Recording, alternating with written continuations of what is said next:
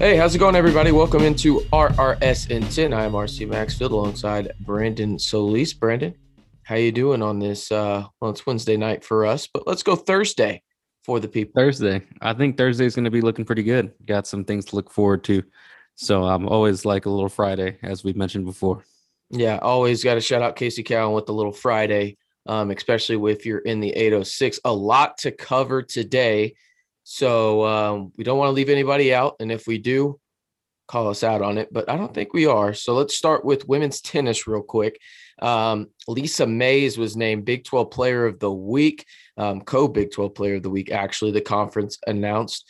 She was the number one position in both singles and doubles when they played TCU, and she picked up wins in both matches to help Tech to a 1-0 start in Big 12 play. So congrats to Lisa on that front. Now we move on, and there's another player of the week in Texas Tech athletics, and that is in volleyball, which will be Reagan Cooper. She was named Big 12 Offensive Player of the Week. The sophomore outside hitter earns her first Big 12 honor of her career. She's a sophomore, as I mentioned, from Rowlett, Texas. She's a Washington State transfer, got a little bit acclimated after she kind of struggled, I would say, early on, a little bit of expectations she didn't meet in the fall, but really has come on strong the first two weekends of volleyball season. So congrats to Reagan on that one.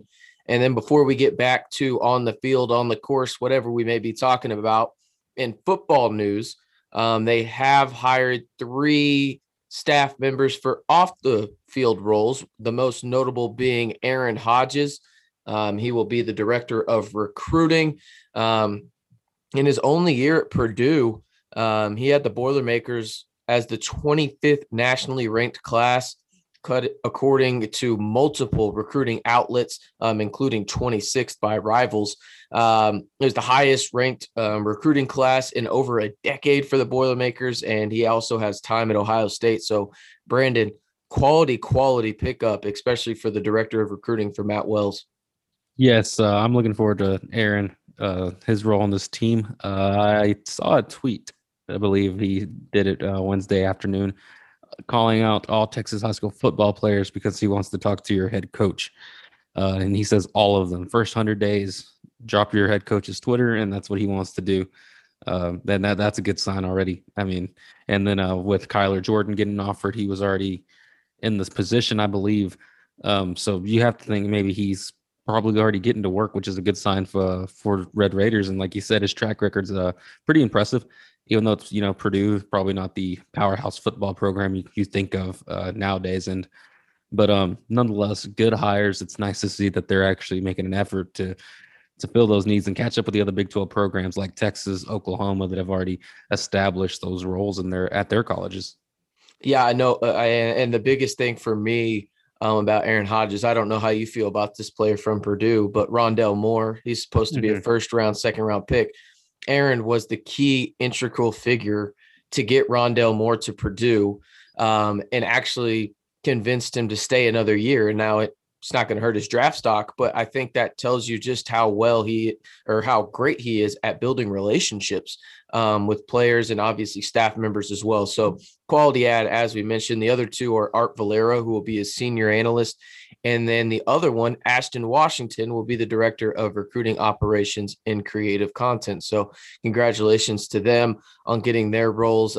Ashton is coming from the University of Illinois. Now let's get to on the field stuff, and we'll start with Texas Tech softball as they split the midweek doubleheader. First time that they had played in Rocky Johnson Field in 360 days. They lost the first game, but ended up winning the second one, did the Red Raiders, as Aaron Edmondson got her third loss of the season. But Texas Tech came out and dominated in the second one with Missy Zoke in the circle, and three home runs led the way for the Red Raiders. So they're slowly getting back on track. Coach Ward has it moving in the right direction.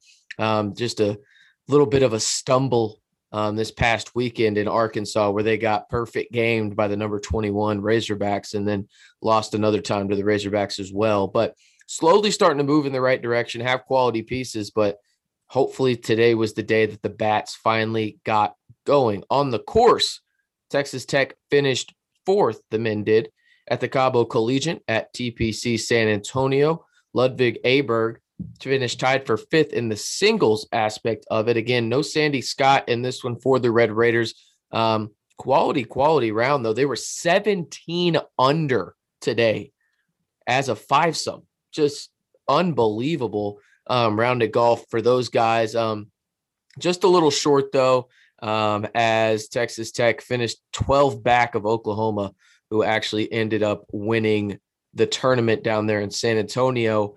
As for the Red Raiders back home here in the 806, Texas Tech baseball. The number 10 Red Raiders ruled the Tigers today in the midweek finale. We know yesterday they obviously beat the tar out of the Tigers. Now that you look at it, I mean, my goodness, I feel bad for the Tigers a little bit, Brandon. They came into these 2 games getting outscored 91-21 in 7 games, and I don't think it got any better. No.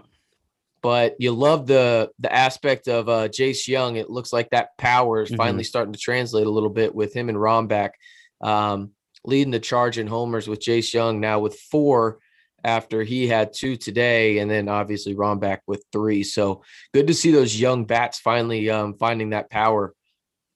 Yeah, for sure. And I think Tuesday's game might have been a little rough for Cal Conley, but he kind of turned it around this game as well. This offense is they really needed these past couple of series, especially after going down 0-3 in Arlington right to open the season against some powerhouse teams. But nonetheless, even though the competition isn't nearly as stout as the rest of, let's say, a TCU, the Texases of the world, still nice to get a win on the diamond, especially by run rule. 15 runs, this is the multiple games that they've put 10 plus. It seems like once they really get going, they string together the innings.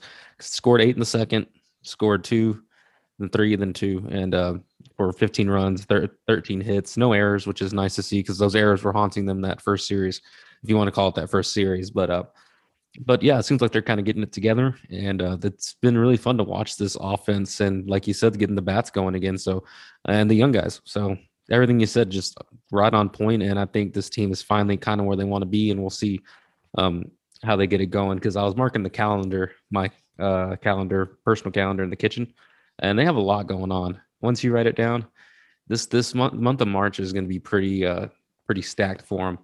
So I'm waiting to see how they do against that tougher competition again, like we did see that opening weekend. Hopefully that's kind of behind them already. Yeah, you want to see Gonzaga and UConn before you start conference play. Those are the 2 teams to watch out for, and you can get a better gauge because, again, no disrespect to Texas Southern. Yeah. They're just not very good. I mean, they're just not very good. They're just not. They're in a rebuild. And that's what they're going through. I mean, I think the proof is just looking at the run differential from these past 2 days, 29-2. And the crazy part is you mentioned the bats waking up, Brandon. The Red Raiders have outscored Houston Baptist and Texas Southern 66-8 in 5 games.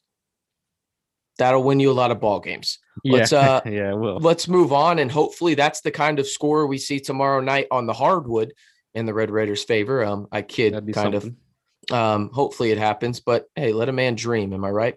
Yes. As Texas Tech will have their last home game of the season. Is this officially senior night now? I know that Texas was supposed to be. Have they officially made this senior night? No, I think Marcus got a little recognition. His family came down, and that's the lone senior that they didn't do the Cade Cunningham thing like Oklahoma State did. But nonetheless, I think Marcus kind of got his recognition. His family came down, and it ended up being a good game to come to for them, that Texas game. So, like you said, though, officially this is technically their. I mean, it's not technically. I mean, it is their last regular season home game. And not until next year or later this year, I guess we'll see him again in Lubbock. But yeah, I think they might do a little something, maybe a little video for Marcus. But I think that was mainly focused on that Texas game. And that makes sense. I mean, that was originally senior night. You didn't know if that was going to happen up until that point. And you get 2 more games at home. You can't complain. Hopefully you can end the year with a win, which would make you go to 11-4 at home if you're the Red Raiders and secure a above 500 record in Big 12, which would be huge. Now the Cyclones, when we say it's a rebuild for Texas Southern, same can be said for Iowa State. Which is crazy because they used to be pretty dominant. Yeah, and I think it's just because they had guys leave early that they weren't expecting. I think the prime example is Horton Tucker with the Lakers. Now, I thought he was going to be a 3-year player, and he bounced as a freshman. Good for him. He's an NBA player, but it was interesting to see that happen. The Cyclones have dropped 15 straight following a loss to the Longhorns on Tuesday night in Ames. They are 2-19 on the year, 0-16 in Big 12 play. Brandon, quick question. Who was the last 0-for team in conference in the Big 12? Please don't say Texas Tech. It wasn't. Okay. Good. Kansas State. Maybe? You had the right color, just the wrong team. It's TCU. TCU in 2013 and 14. 7 years. They were abysmal. And Iowa State is in that same category. But tip-off is set for 6 p.m. You can watch the game on ESPN Plus. Big 12 Now will be holding it. But I'm kind of saying something. Don't mean to cut you off there, but look, because go ahead. Right now you're sitting in 7th, right? Oh, well, I mean, again, I don't want to get disgusting here because this is a Texas Tech oriented podcast. Oh, yeah, no. But I do want to say this. And again, I hope Chris does not fire me. I hope you don't mute me right away. But I think tomorrow night, you obviously want to be a Texas Tech fan, but you also want to be a Longhorn fan. You also want to be a Longhorn fan, and that's disgusting to say. But because if Texas beats Oklahoma and you win tomorrow night, that's 6. You move up to the 6th, and you do not want to play on Wednesday night in Kansas City. You'd play West Virginia, right? If you on Wednesday night, no, you'd play Iowa State again. You'd be the 7th. Okay, and then the next night you would have 7. to. And then the next night, you would either play probably West Virginia or Kansas. It just depends how West Virginia ends their year. But, I mean, that game's meaningless. Iowa State, I mean, only bad things can happen to you. 0-16.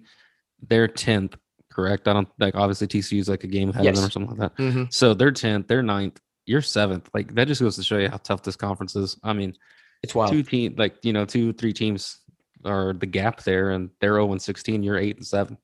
Yeah, it's unbelievable. Yeah, you can listen to the game tomorrow night. If you don't want to listen to the ESPN Plus guys, and I don't know why you would, you can listen to it with Jeff. And are we calling him the fearless leader of the site? What's his official title? He is. Fearless leader. You can call him just anything, just as long as it's not negative. Chris, I didn't realize how tall he was until I was hanging out around him a little bit more level. My goodness, sneaky height. Put him in the post. I mean, him and Marcus Santos Silva, same person. Solid. Same person. Be a solid 2 right there. Yeah, built like units, absolute units.